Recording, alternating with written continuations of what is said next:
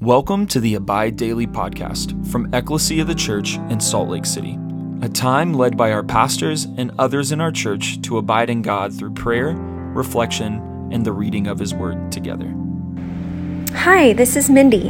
Thanks for joining us today. As we begin our prayer and reading today, let's start off by taking a moment to pause, be still, and be aware of God's presence.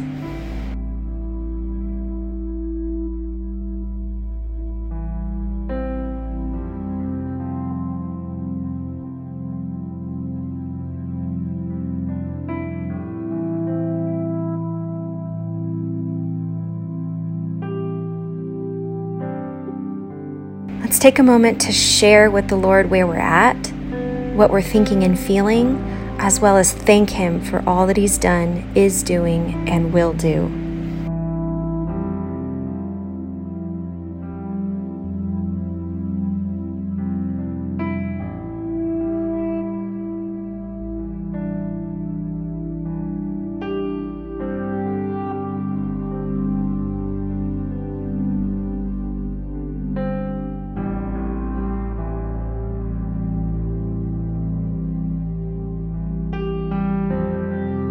Lord Jesus, stay with us from the beginning to the end of this day.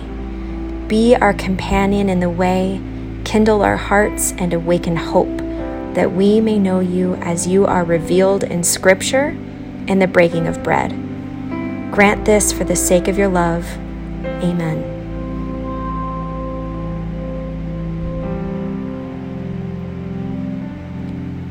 Lord, as I read your words in Scripture, I ask, Holy Spirit, that you lead me and give me understanding. Lord, I ask that you would draw near and meet with me and lead me into your kingdom today.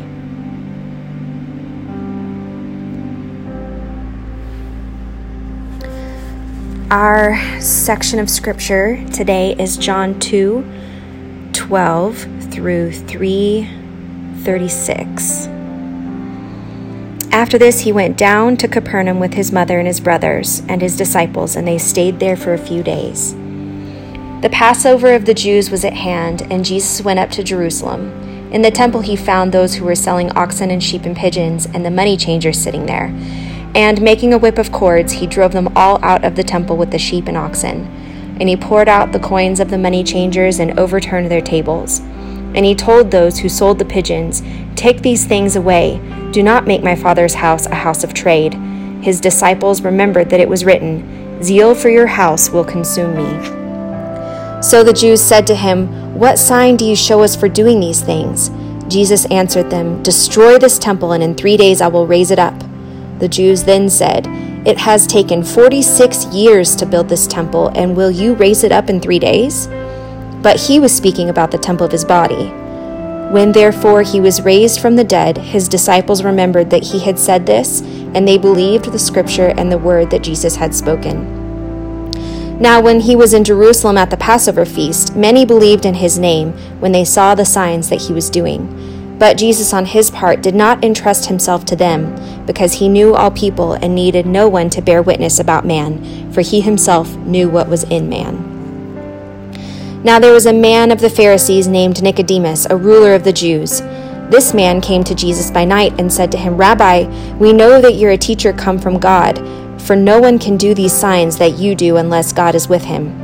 Jesus answered him, "Truly, truly, I say to you, unless one is born again, he cannot see the kingdom of God." Nicodemus said to him, "How can a man be born when he's old? Can he enter a second time into his mother's womb and be born?" Jesus answered, "Truly, truly, I say to you, unless one is born of water and the Spirit, he cannot enter the kingdom of God. That which is born of the flesh is flesh, and that which is born of the Spirit is spirit.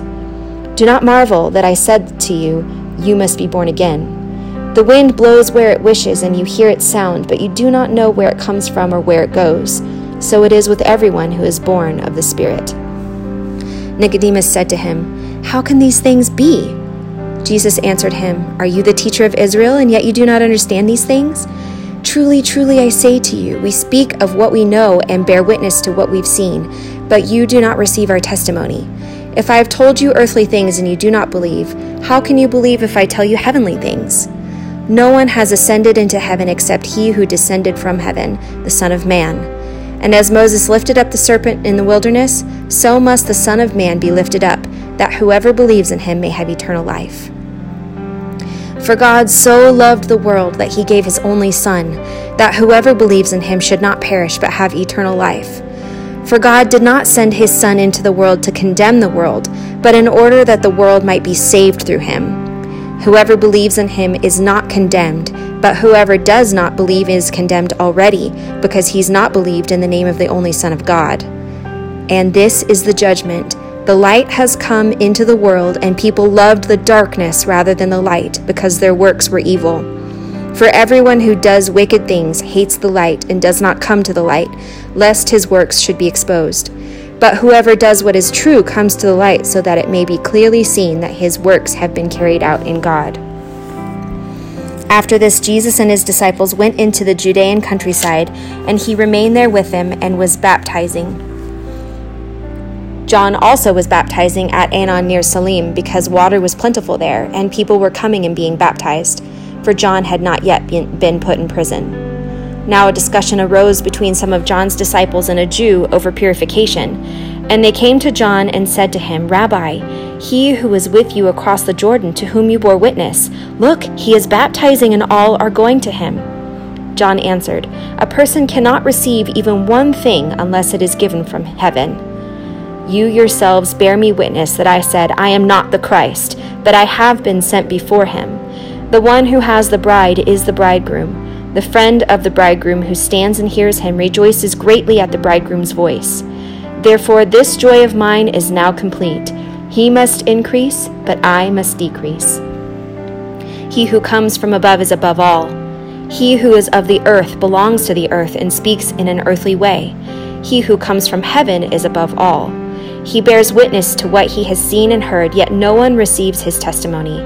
Whoever receives his testimony sets his seal to this, that God is true. For he whom God has sent utters the words of God, for he gives the Spirit without measure. The Father loves the Son and has given all things into his hand. Whoever believes in the Son has eternal life. Whoever does not obey the Son shall not see life, but the wrath of God remains on him. This is the word of the Lord. Thanks be to God.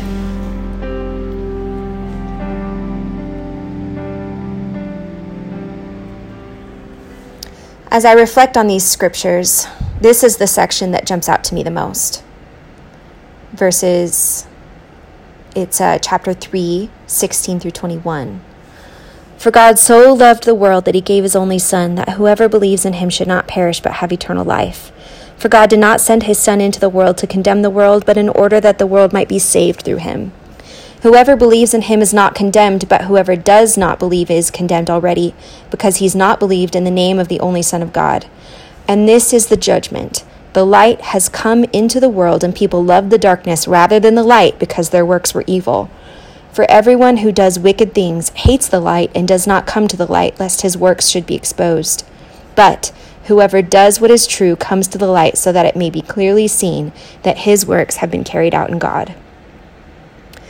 As I'm talking to probably all saved and adopted sons and daughters through this podcast, I want to address how heavy this scripture can feel when we think of the friends and family and even strangers who surround us. The heavy, almost paralyzing burden as you consider their eternity in hell and what part you might have to play in that not happening.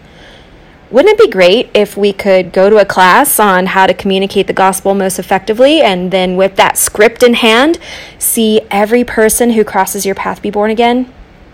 Yeah, but for it to be that simple is not God's way, and he's created it all so that we would need to exercise our spiritual muscles and really need him. I want to encourage us with the book we've been reading for our Equip group, Jesus Continued by J.D. Greear. This has been such a fantastic read. Thank you for choosing it for us. Shout out to Josh Opp. And I implore you to read it even if you're not in the Equip groups this session. I'm just going to read a few quotes by J.D. He says, "We patiently plant the seeds of God's word in the hearts of those around us. water them with our tears, and fertilize them with our faith. Disciple making can be laborious, painstaking work. Some of the greatest missionaries in history labored faithfully for years with almost nothing to show for it. In another place he says, "And so we throw ourselves upon the mercy of God. It is not so much an organized prayer emphasis as it is an act of desperation. And then, and only then, does the power of the Holy Spirit come flooding upon us and into us. And he does in a moment what incremental organization can hardly accomplish in half a century." He also says, intercessory faith means believing in the willingness of God to save on behalf of someone else. Intercessory faith perceives God's willingness to pour out his power into a situation and then asks him to do it. And the last quote is, "Our most important assignment, I believe, is to believe. God overflows with all the compassion and power necessary to save, and he can do more in a few moments than we can accomplish in 10,000 lifetimes. So as we labor, we ask.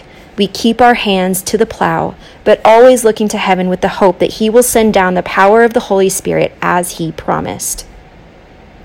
So in other words, we're empowered to have intercessory faith for people around us. We're equipped by the Holy Spirit to wait in patience and to work in diligence with ever-freshening energy and strength. God honors intercessory faith the size of a mustard seed. Just ask him. Ask and don't stop asking. Keep trusting. Who do you need to be asking for?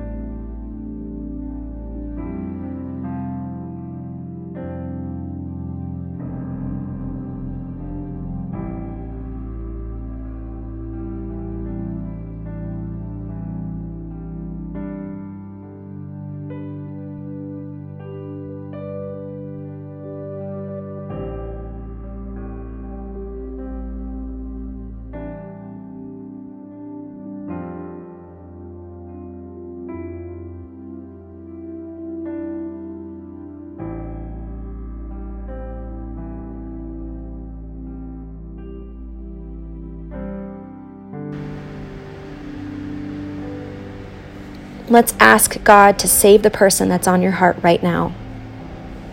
Jesus, thank you for enduring the most painful silence and loneliness, the most excruciating physical and emotional pain by dying for us on the cross. It's because you took all of our sin that we get to live abundant lives with our Father. We want this same never alone love, assurance, comfort, joy, and abundance for the people we love. Help us to ask and keep asking. Help us to keep trusting you in your timing. Our person is dear to us, but not so dear as he or she is to you. Thank you for your beautiful willingness to save our person. We ask that you save him or her in the name of Jesus and for his glory.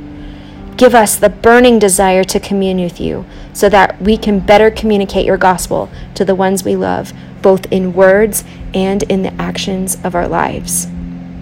Amen. Through our lives and by our prayers, may your kingdom come.